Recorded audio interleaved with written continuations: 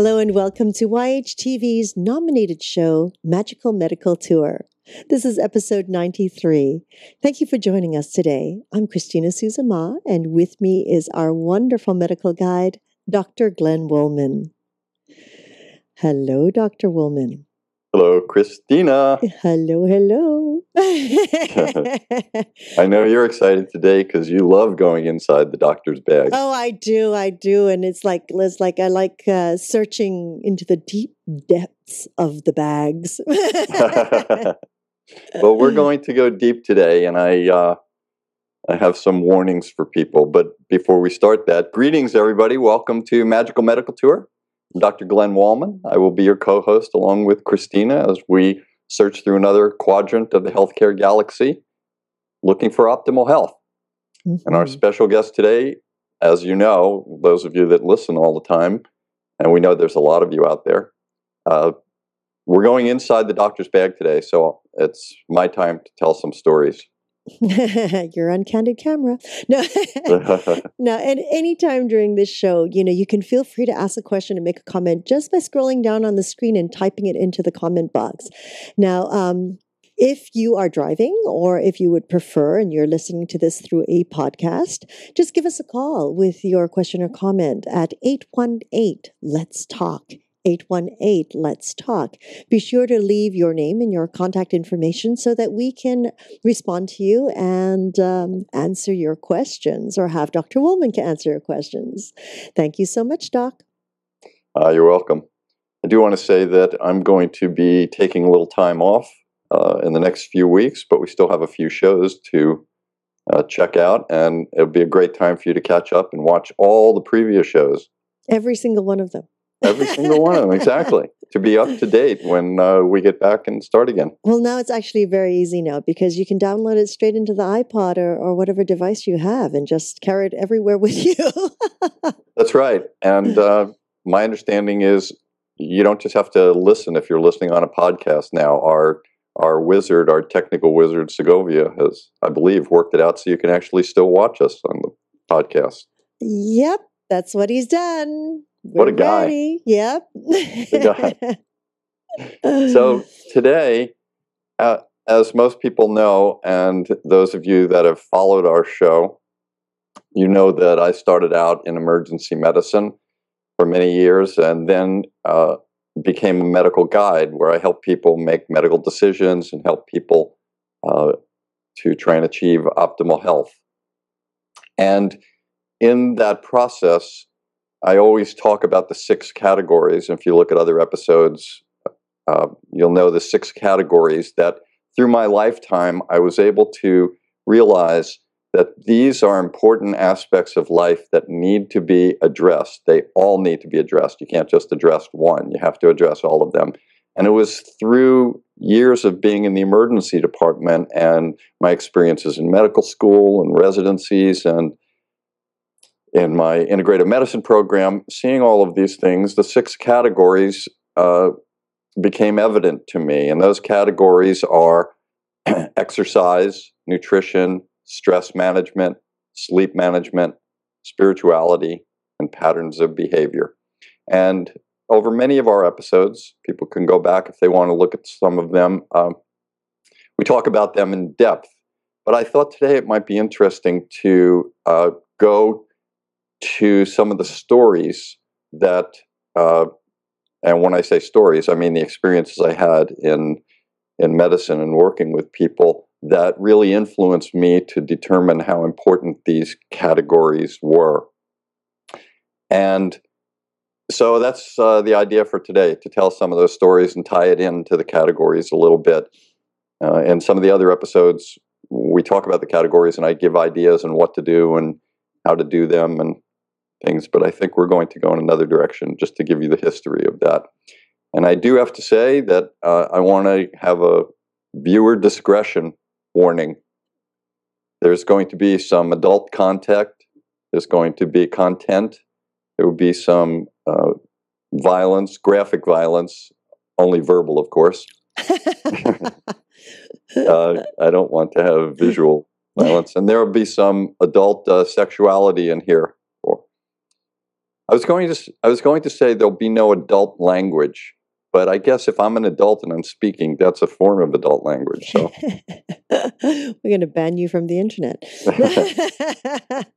Yeah, I was getting ready to interview a nurse that I'm going to be having on, and we were talking a little bit, and she used some adult language, and I said, I don't know if you can use that on our show.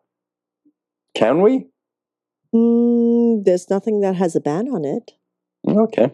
It depends, right? Right. The voice of God says no. We have an explicit tag in our iTunes feed that says no, we do not have explicit content. So let's try and keep it out.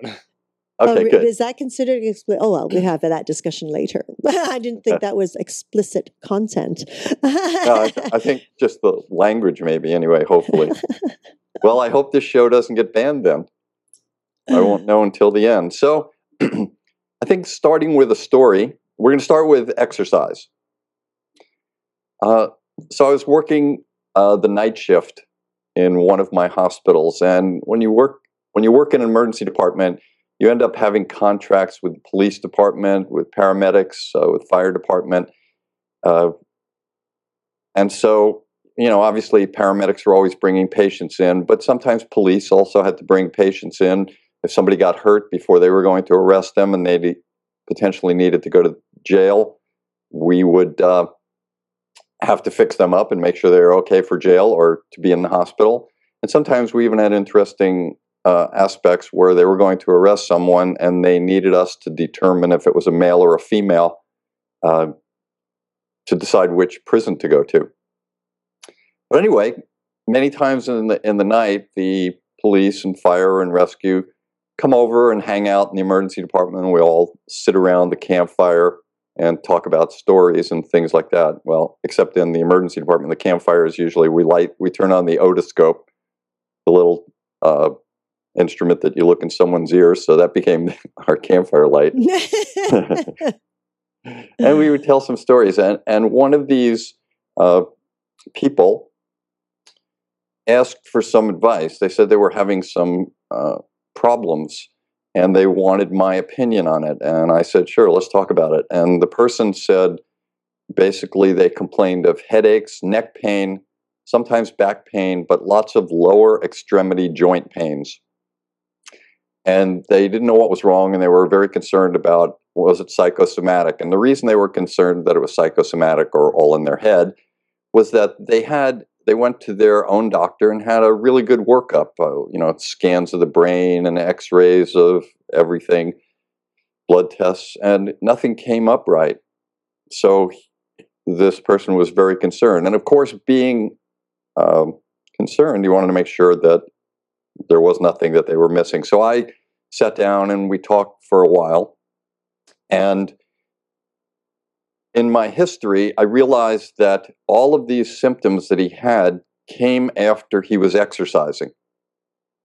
And we talked about his exercise. And his exercise turned out to be that every morning he would run either 5 to 10 miles, and every afternoon he would run 5 to 10 miles. And after he would do these runs, he would get headaches and joint pain. It seemed so obvious to me, but he wasn't getting it.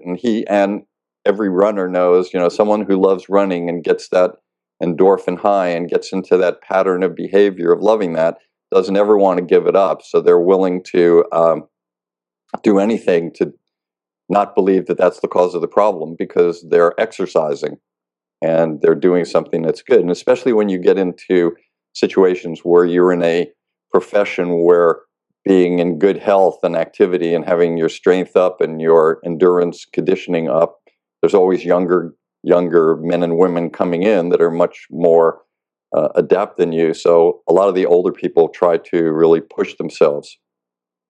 Anyway, we talked about it, and I said, I believe that your problem is related to your running. And I discussed the physiology of running and the physics of running and the impact, the pounds of pressure that every time your foot hits the ground in a pounding manner, it sends a shock wave essentially through every joint and goes up to your brain. So I suggested that he stop running. And of course, he wouldn't do that. And I said, okay, let's do this as an experiment just to make sure that this is or is not the problem. I want you to stop running for 2 weeks. That's all. We'll just see what happens. So he agreed to that, and he finally stopped running for 2 weeks, and he came back to see me, and he said, "This is amazing." And of course, you know the answer already. All my symptoms are gone. Headache is gone, the joint pain in the knees and the ankles and the hips are gone, the intermittent back pain is gone. He said, "This is really great." I said, "Well, you have your answer, so now what we have to do is figure out a different exercise that can keep you happy." He said, "No, I'm going to continue to running. Now that I know that this is it, and it's not in my head, I feel okay with it." So the point here for me at that point, when I watched this person who was so dedicated to exercise, we realized exercise is important. We all talk about that in different ways: stretching, conditioning, resistance training, number of different things. They're all important. But just like everything else, the idea is that too much of something is not good, even if it's supposed to be good. So we always have to find that balance. And if something that you're doing in an exercise is really causing you problems, don't give up on exercising. It's just that you need to change a pattern of behavior and find a new exercise. So that's my little story for the exercise part of the program. Wow. So did he find a new exercise? No, he loved running and would never stop. And so he went back to it. Went right back to it. And did all the symptoms reappear? Instantly. Wow. Yeah. But now he felt better because, many times people go, "Oh, I have a headache. Could I have a brain tumor?" and as soon as somebody says, "No, you don't have a brain tumor," then, "Oh, okay, it's just a headache from this or from that." So it became very important to me in two aspects. One was the exercise aspect, and two was the patterns of behavior aspect. That's why those two categories are very important in maintaining optimal health. You have to exercise, but you can't overdo it and think that that's good because it's just exercise. It's like taking too many vitamins because vitamins might be good. It just doesn't work that way. You don't just keep getting better and better. So if you run 10 miles and it's good, then 20 miles would be even better. Wow. Not a good one. Yep. So let's talk about the next area, the next category. That would be diet and nutrition. So that's a fun one. That is a fun one. And we spend a lot of time on that in this show and your other shows. We have multiple interviews with Tracy Harrison and Kabir Southwick.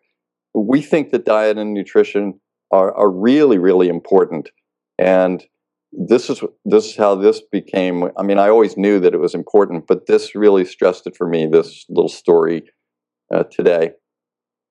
So I came in on a morning shift, and usually when you walk in, you kind of set your things down and you get in touch with the other doctor and kind of say, "Who's here? Who's there? What are you leaving me? How was your night? How was your day?" You have a little conversation and you relax into your shift. Every once in a while, it doesn't happen that way in the emergency department.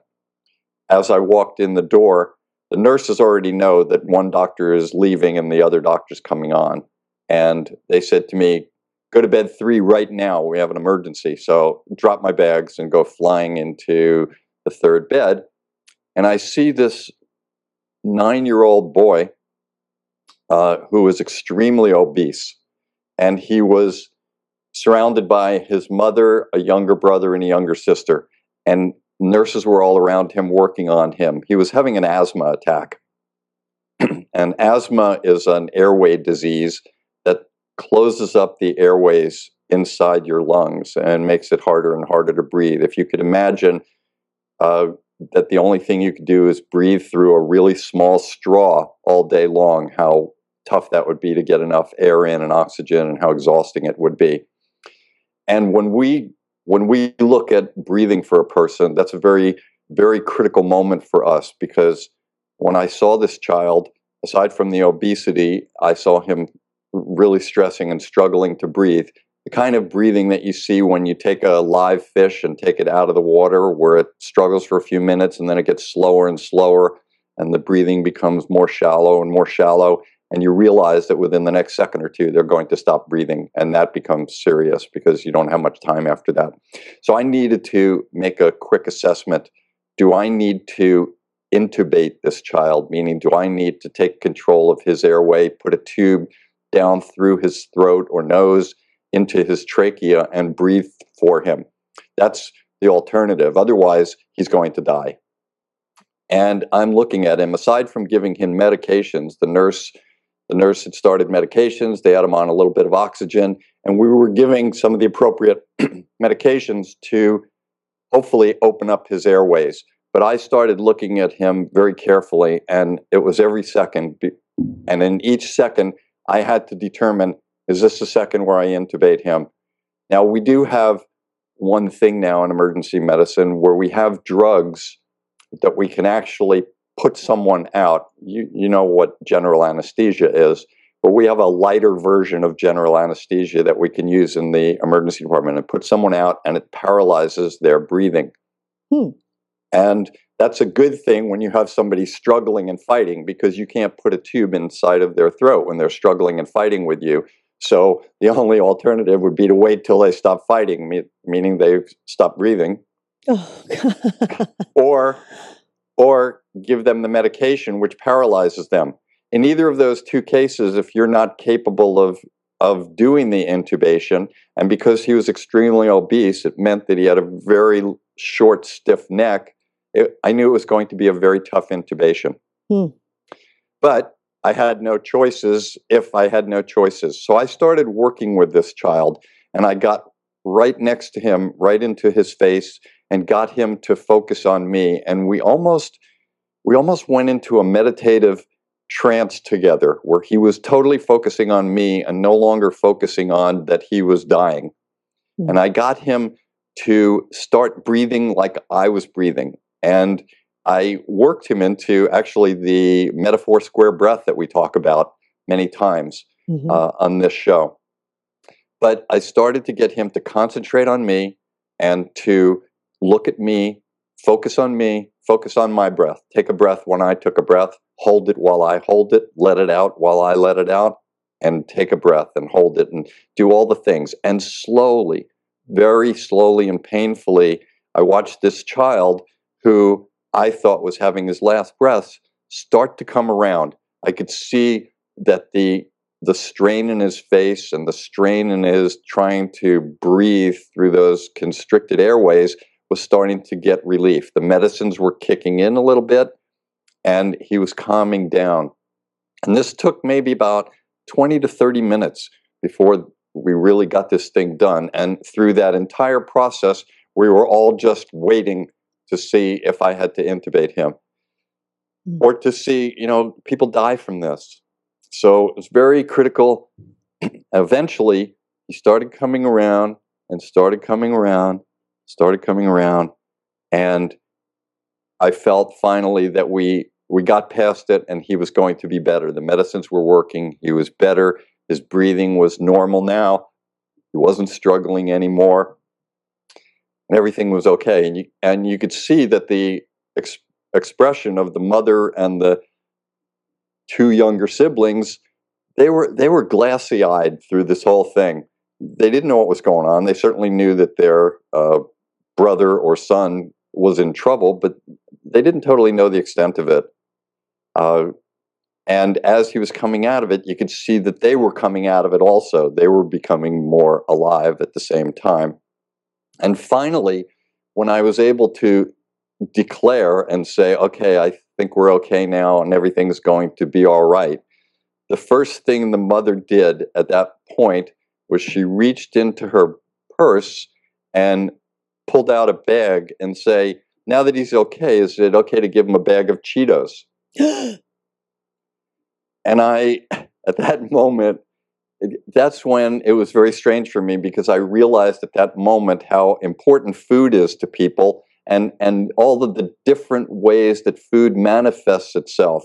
This was a bonding between mother and son, giving him a gift of coming back, giving him something that he loves, a nurturing, even though it clearly in that moment it was not the right thing for him, but the mother was thinking it would be. He's better. He needs to eat. And I realized at that moment, listening to her say, "Can I give him a bag of Cheetos?" Just when he came back, it was very important for me. We know that food is good. We know that important. If you listen to any of the talks that we've done with Tracy Harrison, she talks about eating nutritious food, so that we have to think of the nutritious and nutritional qualities of food. And that's important. When we talk with Kabir Southwick, our Ayurvedic practitioner, he agrees that nutrition is important, but his aspect of focus is really on digestion. So when we start eating food, it's good to first think about its nutritious qualities. But the second thing is to think about food in terms of digestion. And what I mean by that, and what he means by that, is how easily and well and accepted by the body is it in being broken down and to be able to brought into the body. So you can judge this by if you eat something and you get heartburn, or if you eat something and you get bloating, if you eat something and you get a lot of gas, if you eat something and it makes you feel really tired, this gives you an idea that maybe the nutritional part is not good, but also you're not digesting well. And you have to figure out if it's your digestion problem or the foods that you're eating, and start developing your own process of what foods you should eat and avoid. And then the last part is to eat for nutrition and to eat for digestion. But as Dr. Mikio Sankei, our acupuncturist, our esoteric acupuncturist, said, eat for assimilation. He didn't really use the word assimilation, but basically what that means is that once the food is brought into the body and broken down to its normal parts, then it has to go to different parts of the body. So he said, imagine if at a certain point you eat something and at that moment the brain needs an extra bit of protein. So whatever you're eating at that moment, I think he used the word, if you're eating a hot dog at that moment, that hot dog becomes part of your brain. So I was thinking at the same time, well, that Cheeto is going to be part of the brain at that moment. So that was one of my little stories to remind me that nutrition and diet are a very important aspect of what we do. Any thoughts? I know you always have thoughts on that. Well, I guess my question, was the whole family obese? Yes. The whole family was. Yes. And what baffles me, Glenn, is that the whole family, or so many of the family members, were actually in that emergency ward with that child. I know in Canada, you're not allowed. I mean, it's like the parent, of course, but the other kids and everything. What if something a little more extreme were starting to happen? I mean, I'm sure you scoot them out, but yeah, we're just not allowed. Yeah, I know it, and it's a very interesting aspect of emergency medicine. One of the great things about emergency medicine as a new specialty within the realm of medicine itself is that we questioned everything. So, and we're always looking at everything. It's a study in progress, and we tried to, and it started with people that were dying, elderly people in cardiac arrests or having CPR done. And we were trying to determine how it was for the family to be in a waiting room, not knowing what was going on, versus to be right in there, to see what's going on, to see the critical nature of it, to see the work that the doctors and nurses and all the lab techs and everyone else are doing on behalf of this person who they may not even know. And there are multiple studies out there that say sometimes it's better for the family to actually see what's going on. It impresses them in a different way. It may change their life and make a pattern of behavior different for them. And, we always talk about how people don't change their patterns unless they get slammed in the face. So sometimes we do allow people to be in. Certainly it's critical, and we don't always, but I think what usually happens is that sometimes the family could come in, and I think in this particular case, my guess was that the child was not that bad at the beginning. He was just having a little asthma attack. He's had them before. The whole family has watched him have asthma attacks. And so they all felt comfortable going in there, and the nurses felt comfortable with it. Yes, you're absolutely correct. If things really did get bad, I probably would have moved them out, or the nurses would have. I would have been concentrating too much on him, but the nurses probably would have got that. But we have a tendency to like to keep family around, especially for a child, because at least they feel they're not alone in this scary place where there's lots of needles and sharp instruments and people in masks. You know, having your family around is a calming thing most of the time. And especially with a child that was really nervous, having a calming effect was good. Having the effect of, oh, good, you're better, have some Cheetos, maybe, it was not that good. Yeah, I was going to say, yeah, only if the people present were calm. I know some parents that would be going off the deep end faster than the child. No, that's true. That's absolutely true. And the people that work in an emergency department, from the clerks that sign people in to the techs, all of the assistants that help just bringing sheets and water and many things, everyone that works in the emergency department develops a sense about them of being able to read the people in the emergency department. So the clerk at the beginning can recognize that this is a family that's really stressed out, and they can express that to the nurses so that they're aware of it and make decisions about that. Or they could say, oh, this is a really good family. They all seem connected and they're all calm, and yeah, they can all go in together. This is the secretary telling us who we can let in and who we can't, because they all become good at it. You know, they're around it so much that they really do become a part of the team, and everybody's adding to that. Ready for another category? Yeah, absolutely. We've just covered 2, right? 3. Right, 2 of them. Well, 3 in the sense that each of them always has patterns of behavior in it. Oh, okay. So patterns of behavior is always linked. Patterns of behavior is always linked. And not only is it patterns of behavior that's always linked, we always talk about patterns of behavior. We're all about patterns. For many reasons, and behavior is one part of patterns. We, of course, have the patterns in our body. Our heartbeat has a rhythm to it, so that's a pattern. We breathe in a pattern. We sleep and wake up in a pattern.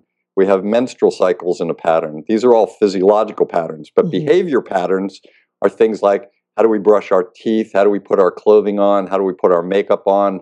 How do we start the car? What do we do when we come to an intersection and we're walking? How do we date? How do we work with other people? They're all patterns. So for me, patterns of behavior became very important because it really modified all of the others.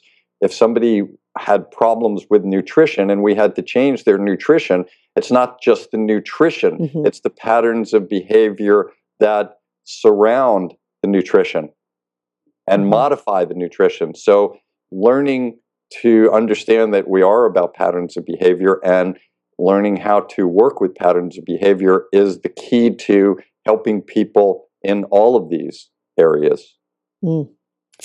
Makes sense. I get it. Yeah, I know you do. Mine is bouncing. Yeah, that's my pattern. We should all be bouncing. That's a good pattern. Unless it depends on what you're bouncing on. That might... You know, we'd have to look at that and evaluate it. So what's our next section? Good question. This one is stress. Oh, I love that. Yes. Yeah. What's that? And this one, I will say for our viewers and listeners, this is one that's going to have some adult content and adult violence. Oh, stress. The stress is the violence. That's the personal violence on ourselves. That's right. Well, boy, well said. You know, people I would know always it well. That's why. Right. Sometimes is it self-induced or it's never our fault. Stress. Okay. You know, when people would ask me what I did, I don't always volunteer what I do when I'm in crowds. But when people find out that I worked in emergency department, their usual reaction was, "Oh, wow, that must be so stressful. I couldn't handle that kind of stress. It's amazing that you do that." I would usually say to them, "I never looked at it as stressful. I loved it so much." I will say that it was all, you know, I never put together that as I would always go to a shift, I would have this wave of nausea that went through my body each time just before I walked in the door. And I never equated that with stress. But which is a very important point, which I'll bring up at some point. It was only until I stopped working in the emergency department that I really, and had to work with other doctors and could see more of their stresses, that I really got another idea of it. So stress is, not only is stress bad for you, but it could be so insidious. That's what makes it even worse. You don't even realize it sometimes when you're stressed. But one of the reasons I didn't think I was stressed is because the emergency department was very exciting in the sense that you never knew who was coming in with what at what time, and whether you knew something about it or were you going to be able to help them. It was always exciting. And at this one day, I didn't know at that moment that the next patient I had was going to affect the rest of my life with nightmares. It was in the early afternoon on a weekday, and things were kind of slowing down a little bit. We always know we get the dinner rush. The dinner rush. Well, you know, people, the dad or the mom comes home, the one with the car, the kid's been sick all day and now they're worse, and now it's a team decision. Hey, maybe we should bring the kid to the ER. So that always happened. And then there were people that know that this is when insurances were very specific and you had to go to your clinic. You had to go to this specific place. And a lot of people learned over time that going to their clinic was not as good as going to an emergency department. So if they went to an emergency department during the day and the clinic was open, after we evaluated them, if we saw that they had a true emergency, we took care of them. But if we saw that it was just a simple clinic problem, then we would call the clinic, say, "Can you see this person? They're here." They would say yes, send them over, and we would send them over. And of course, they never liked that. That's what they were trying to avoid. But one of the things that they were able to do is realize that when the clinics closed at 5 o'clock, if they went to the emergency department, we couldn't send them to the clinic. So that was another reason for the rush. Oh. Right? Strategy, definitely. And people learn strategies for their medicine. So anyway, it was in the early afternoon, and suddenly the paramedic radio went off. And this is where I got my first clue that something was different, because normally the paramedics are very cool and calm and collected. They give me, you know, a report. I'm here with a 72-year-old male who's having congestive heart failure. His blood pressure is this, his pulse is this, his oxygen is this. I've started an IV. What would you like me to do? It's all really organized. We have the routines and patterns down. Well, this one paramedic got on the phone, and she had a very sad quality in her voice, and it was almost, there was no more of the critical things. She basically did say to me, "We have a 4-month-old girl in what looks to be a cardiac and respiratory arrest, and we're not sure why. She's with the father." And we immediately, you know, everyone that's listening to the radio gets a chill. You could feel that chill just go right through your body. It's a 4-month-old. And you got to realize a 4-month-old is probably maybe somewhere around 16 inches long in length, and maybe, you know, 15, 16 pounds, something like that. depending on what they were at birth, of course.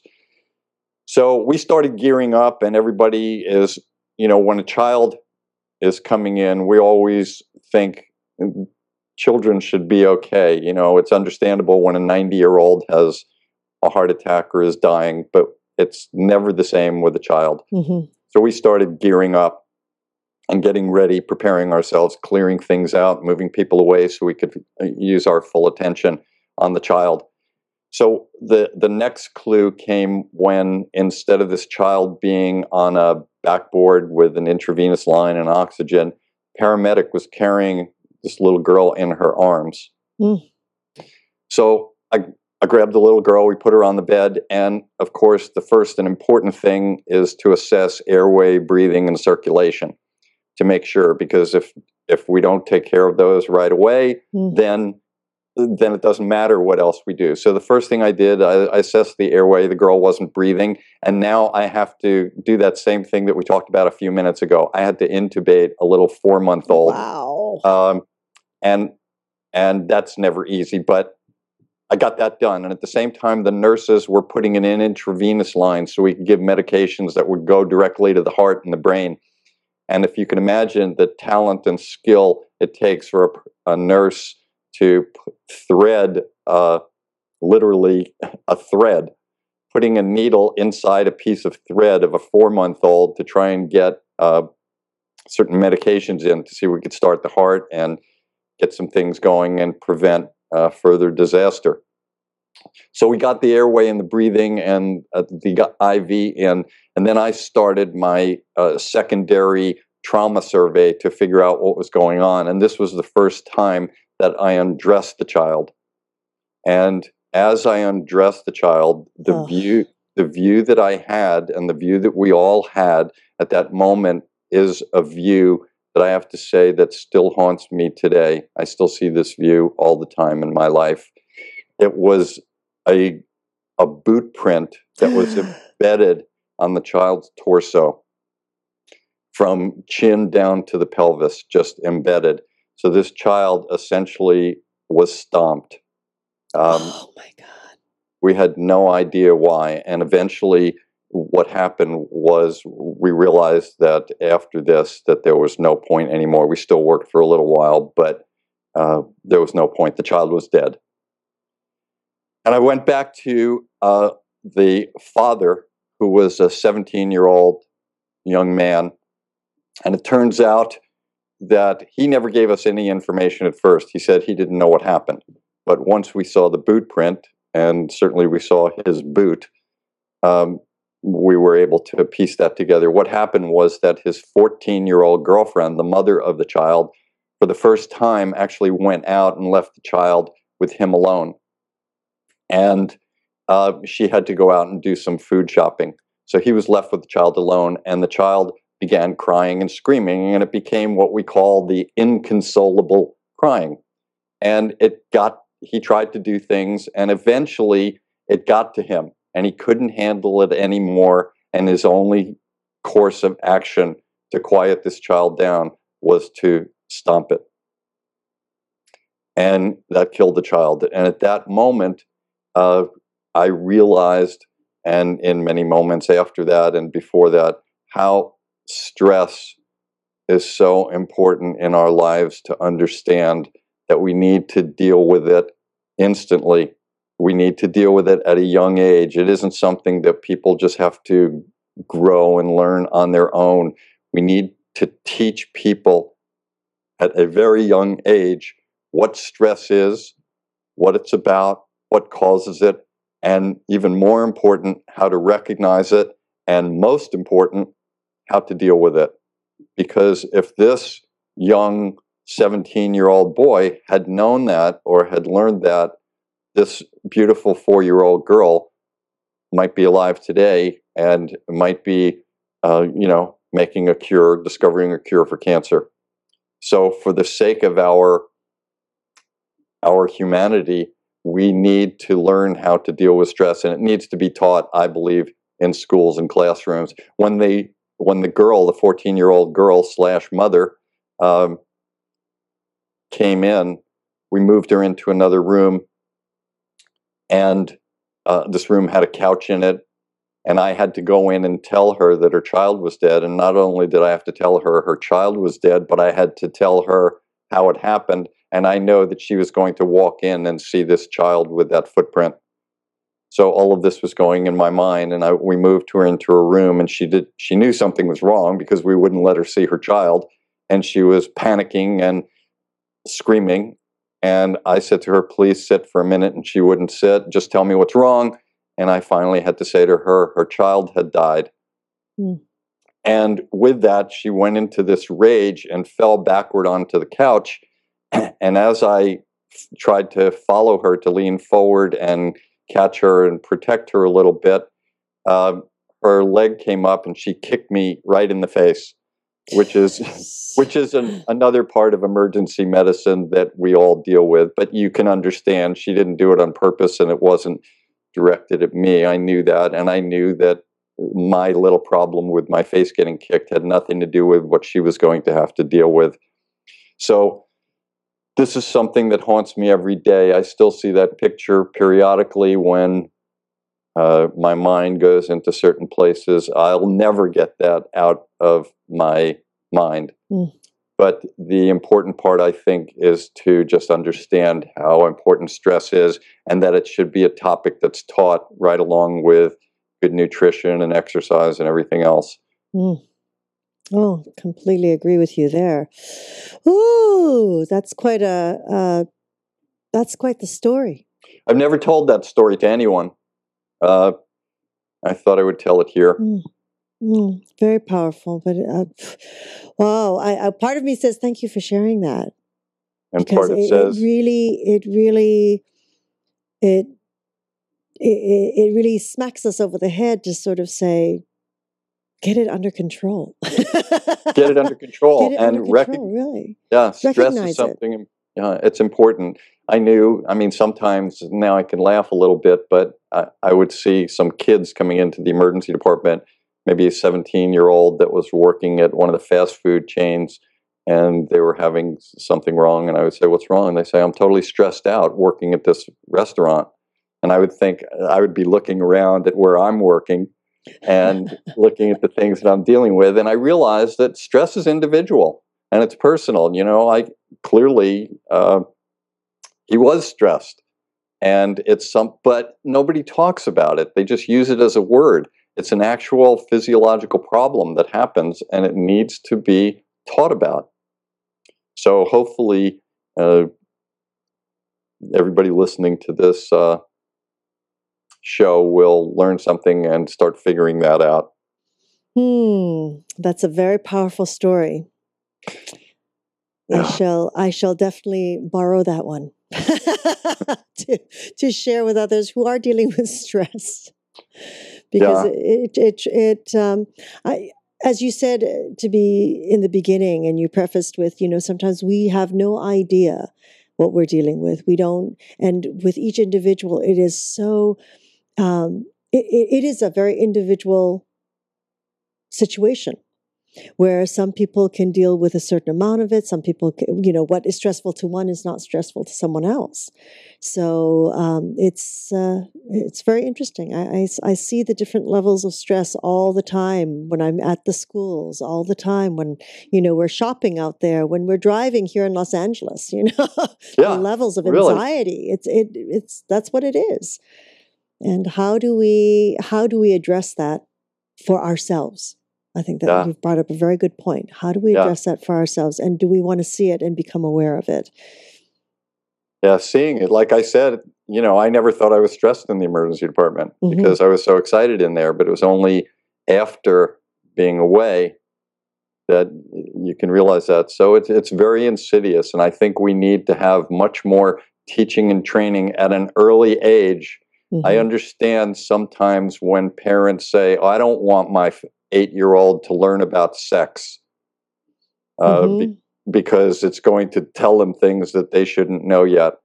And maybe I can see that from a certain point of view, but I still don't totally agree with it. I think it can be approached on a level that a child can learn things. They learn much more quickly, and they're more aware than many people give them credit for. Yeah, because you might as well start early because they're going to learn it in school. And if this 14-year-old and 17-year-old had learned it, that's right. They may not be parents at that age. That's right. That's right. And it's very interesting you bring up this the subject of stress, because we are doing a show in positive psychology concerning and on Trinity of Life on sexless relationships because sexless. Okay. Yeah, relationships that is becoming more and more because of the stress in people's lives. Mm-hmm. And you know what?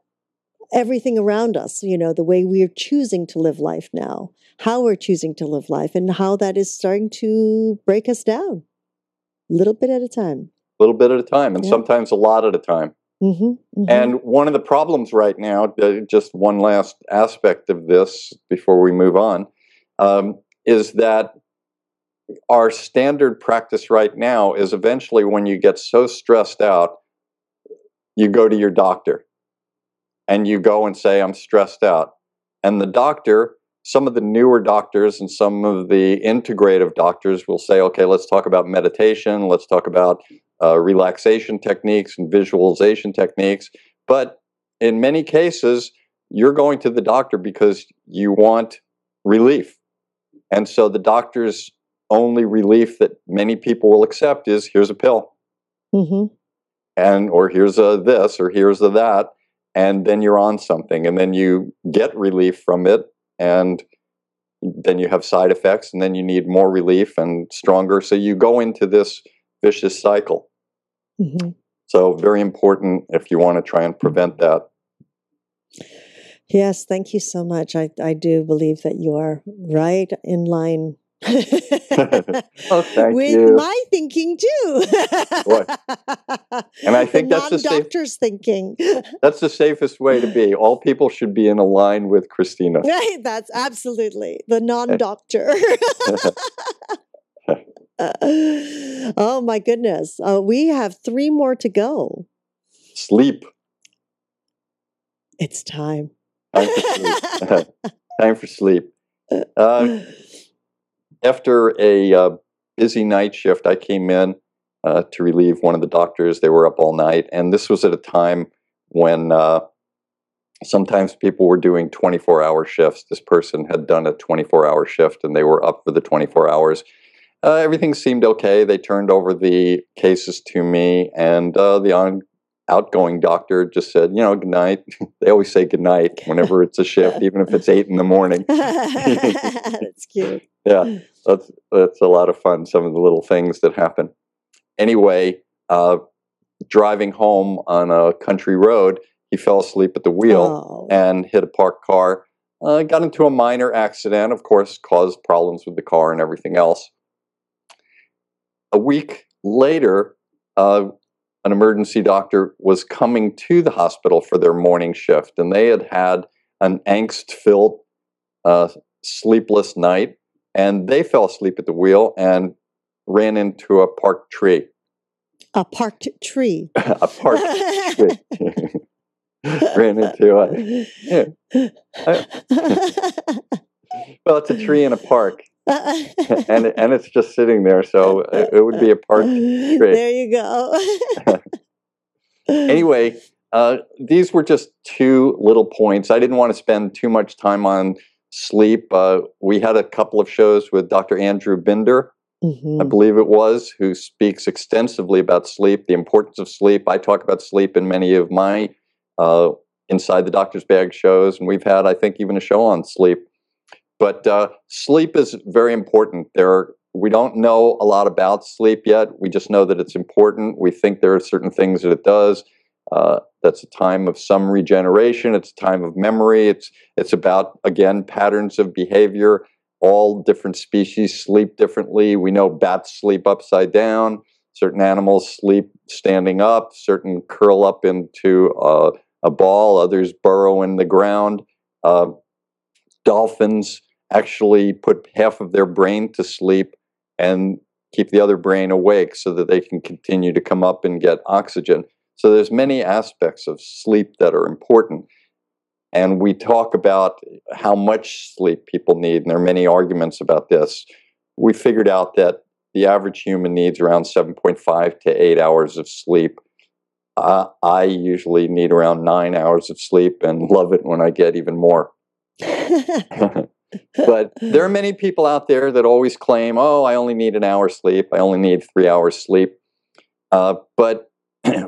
And that may be true in certain cases, but for the most part, and Dr. Binder says this also, it's not always the quantity of sleep, but it's the quality of sleep that one gets that is also very important.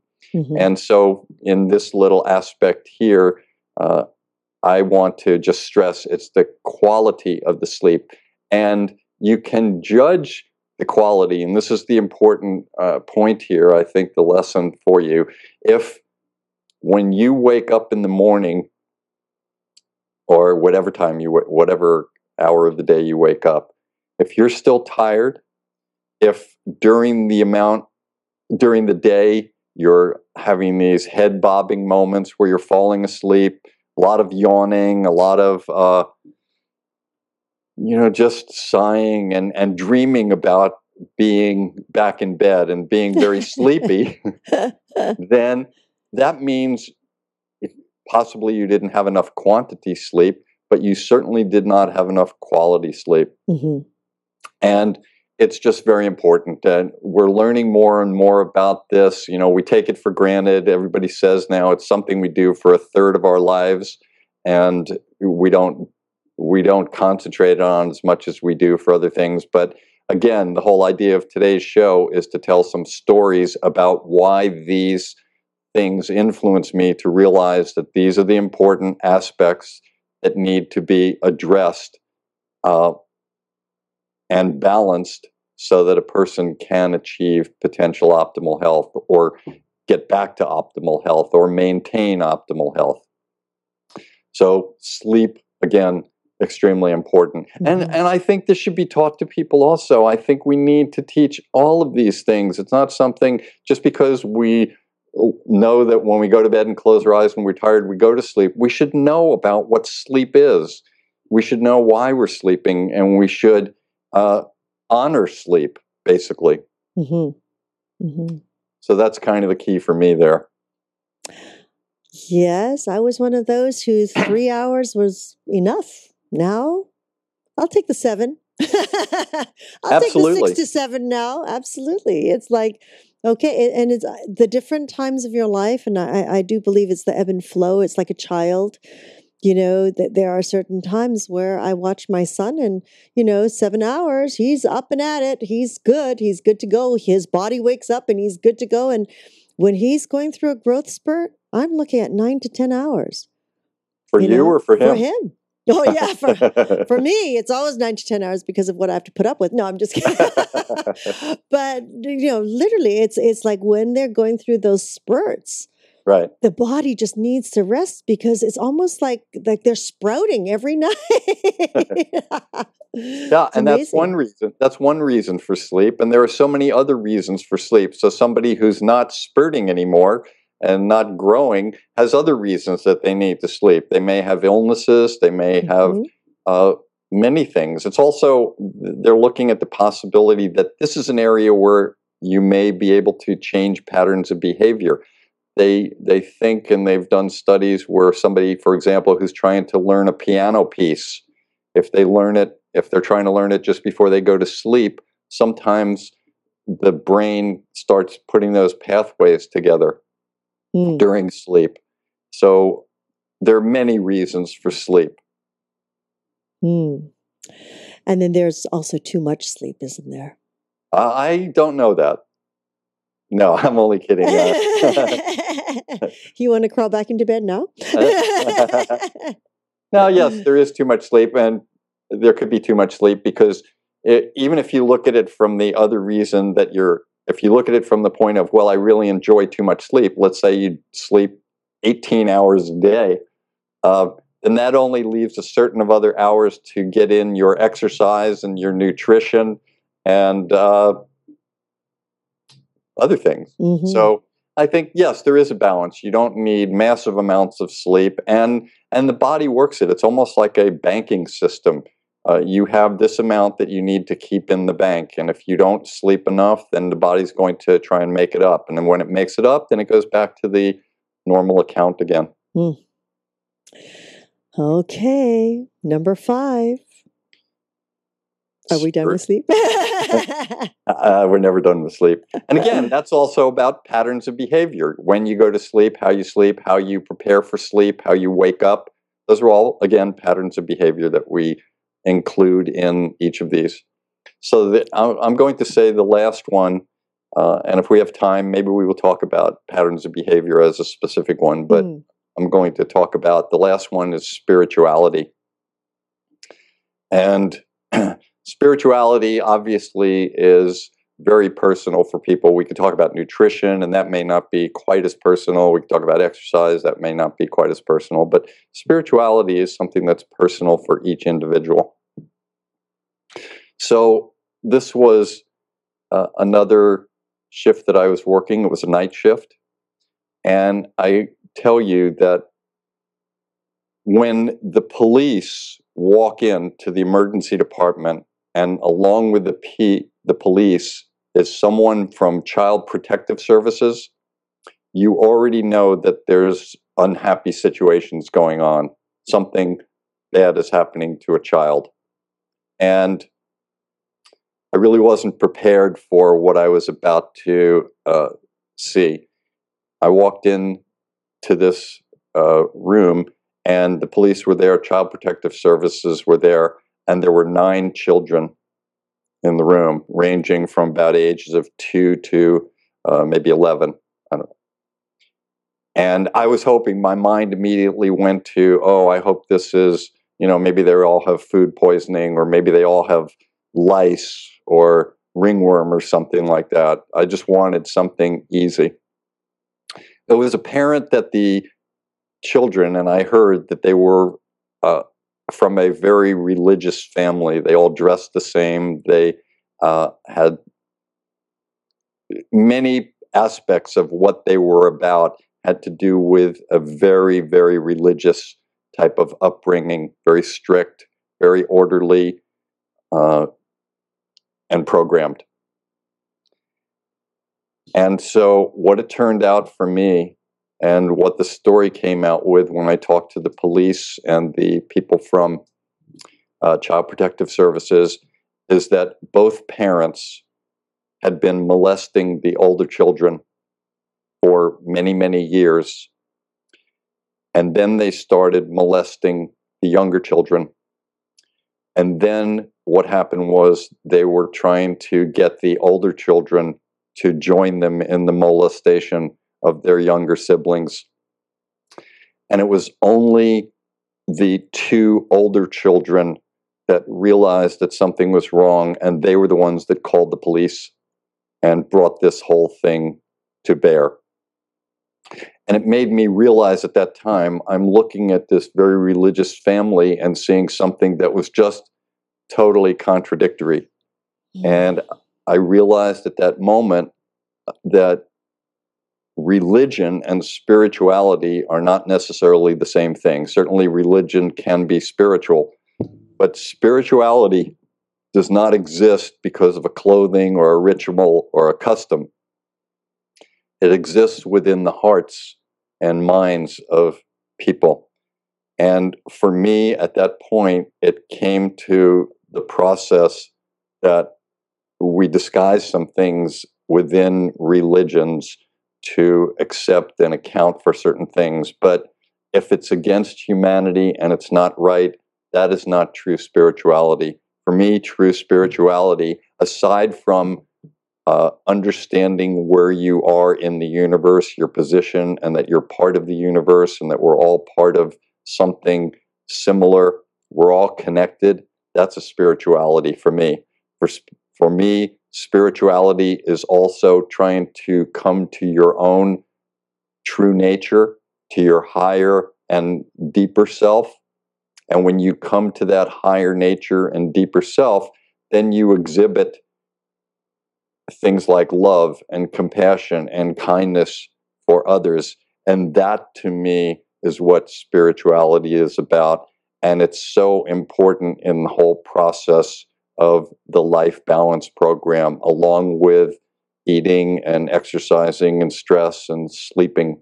Spirituality is very important. Clearly, these parents believed they had a spirituality, but it was totally off. And clearly, the two children that called the police and brought this whole thing, and you can imagine what it's like to have to call the police on your own parents, and then to know that you're going to have to explain everything that's gone on for years and years and years of what this was, all within the context of a religious upbringing. And I'm not really trying to bring religion down for any reason. I'm trying to bring spirituality up. Certainly, they both can be connected in a good way. And this story, for me, always rings true when I think about spirituality. It's important to have humanity, have love, have compassion, and being kind to fellow human beings and all things on this planet. It's not about cultural customs and rituals. Oh my. Another powerful story. You know, it's these stories that have to do with children that really set in so deep, don't they? It's like what they've already been through at this point in their lives. I mean, these children weren't even teenagers yet. No, they were very young. And they were at the beginning, of course, they were part of it because they knew no better. That's right. That's right. And that because they followed certain customs and rituals, they felt that this is the way it was. It was only their inner wisdom, that inner spirituality, that inner higher self, that when it came time to being forced to molest their own younger brothers and sisters, that they realized something was wrong and they had to go to a higher place of consciousness.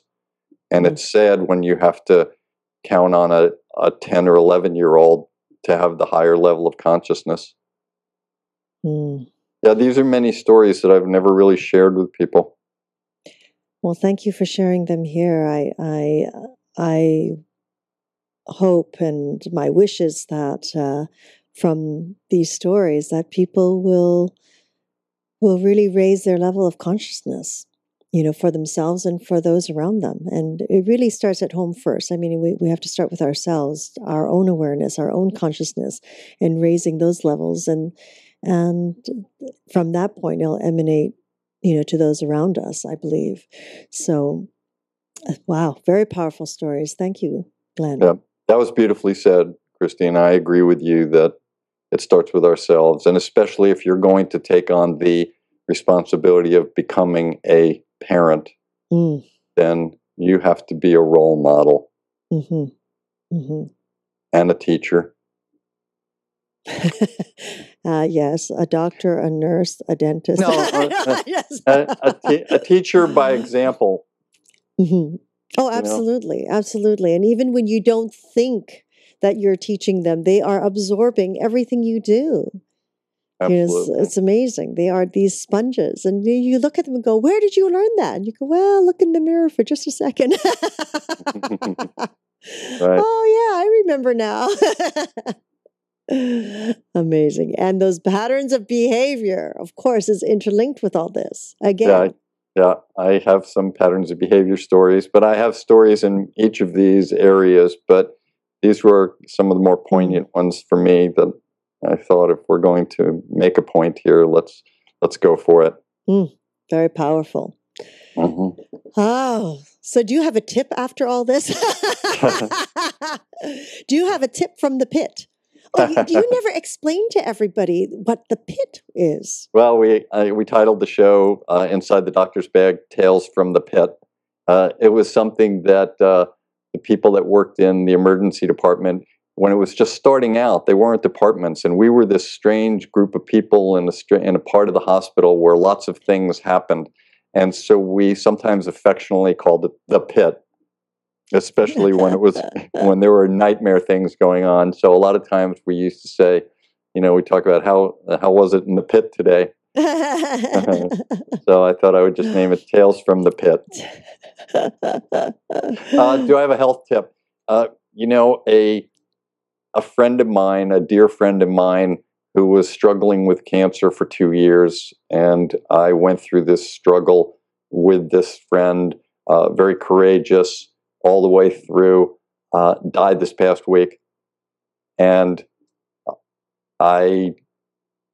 in going through it with him, watching all of the things that were done, surgeries and radiations and chemotherapies, and not stopping the cancer, watching it grow, and then every place it grew caused a new pain or a new side effect. If it was in the lungs, the breathing problems. If it was in the neck, it was starting to collapse the vertebrae and potentially cause spinal compression and paralysis. If it was in another part of a bone, it was just painful and you couldn't move those extremities.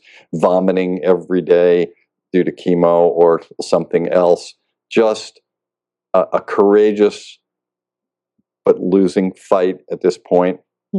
And he died beautifully with dignity. We worked on that for a while, and he died in a beautiful way, pain-free and comfortable.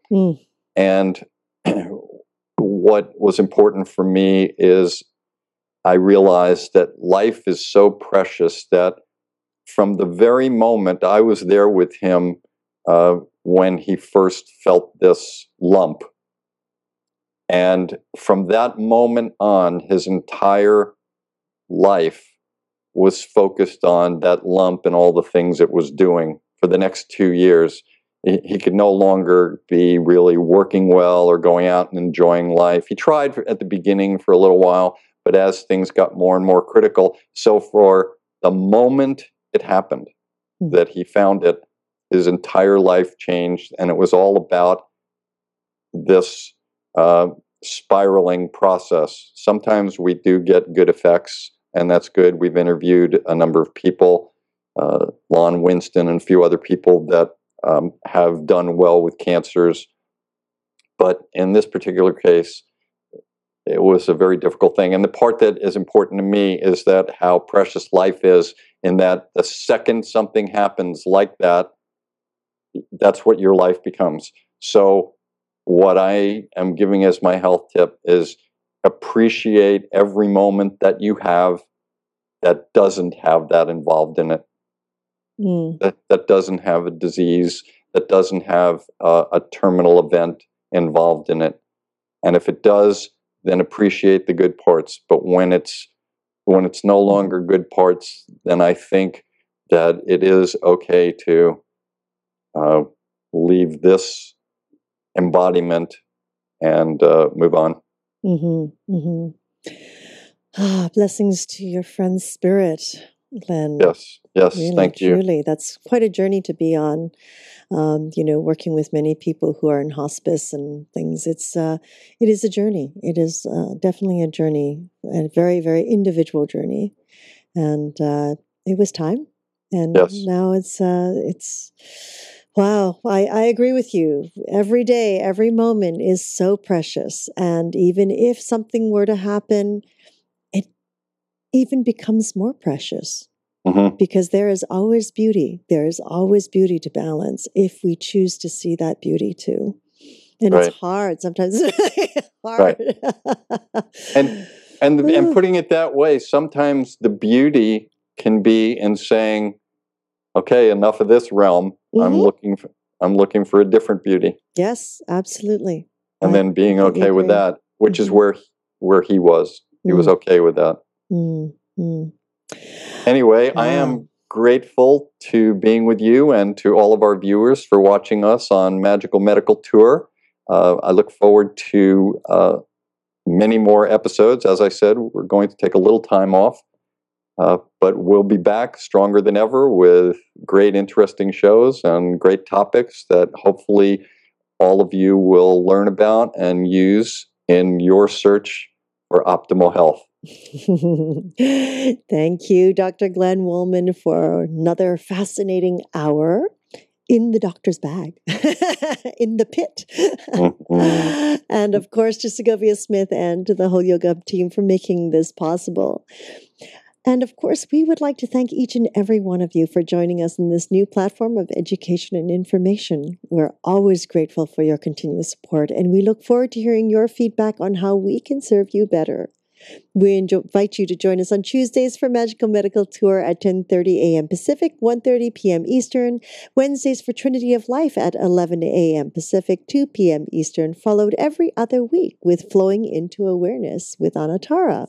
And until then, I want to remind you that you can connect with Dr. Glenn Woolman by following him on Twitter at Glenn Woolman, and of course through his own site, glennwoolman.com, where I truly encourage you to learn about his Metaphor Square breath. That is the breath that he had mentioned that he was working with that young man that was having an asthma attack. It is a wonderful, wonderful, very calming breath, and I truly recommend you check that out.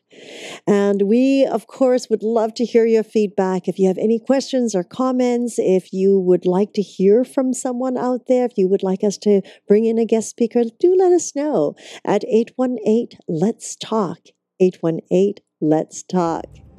And until next time, namaste.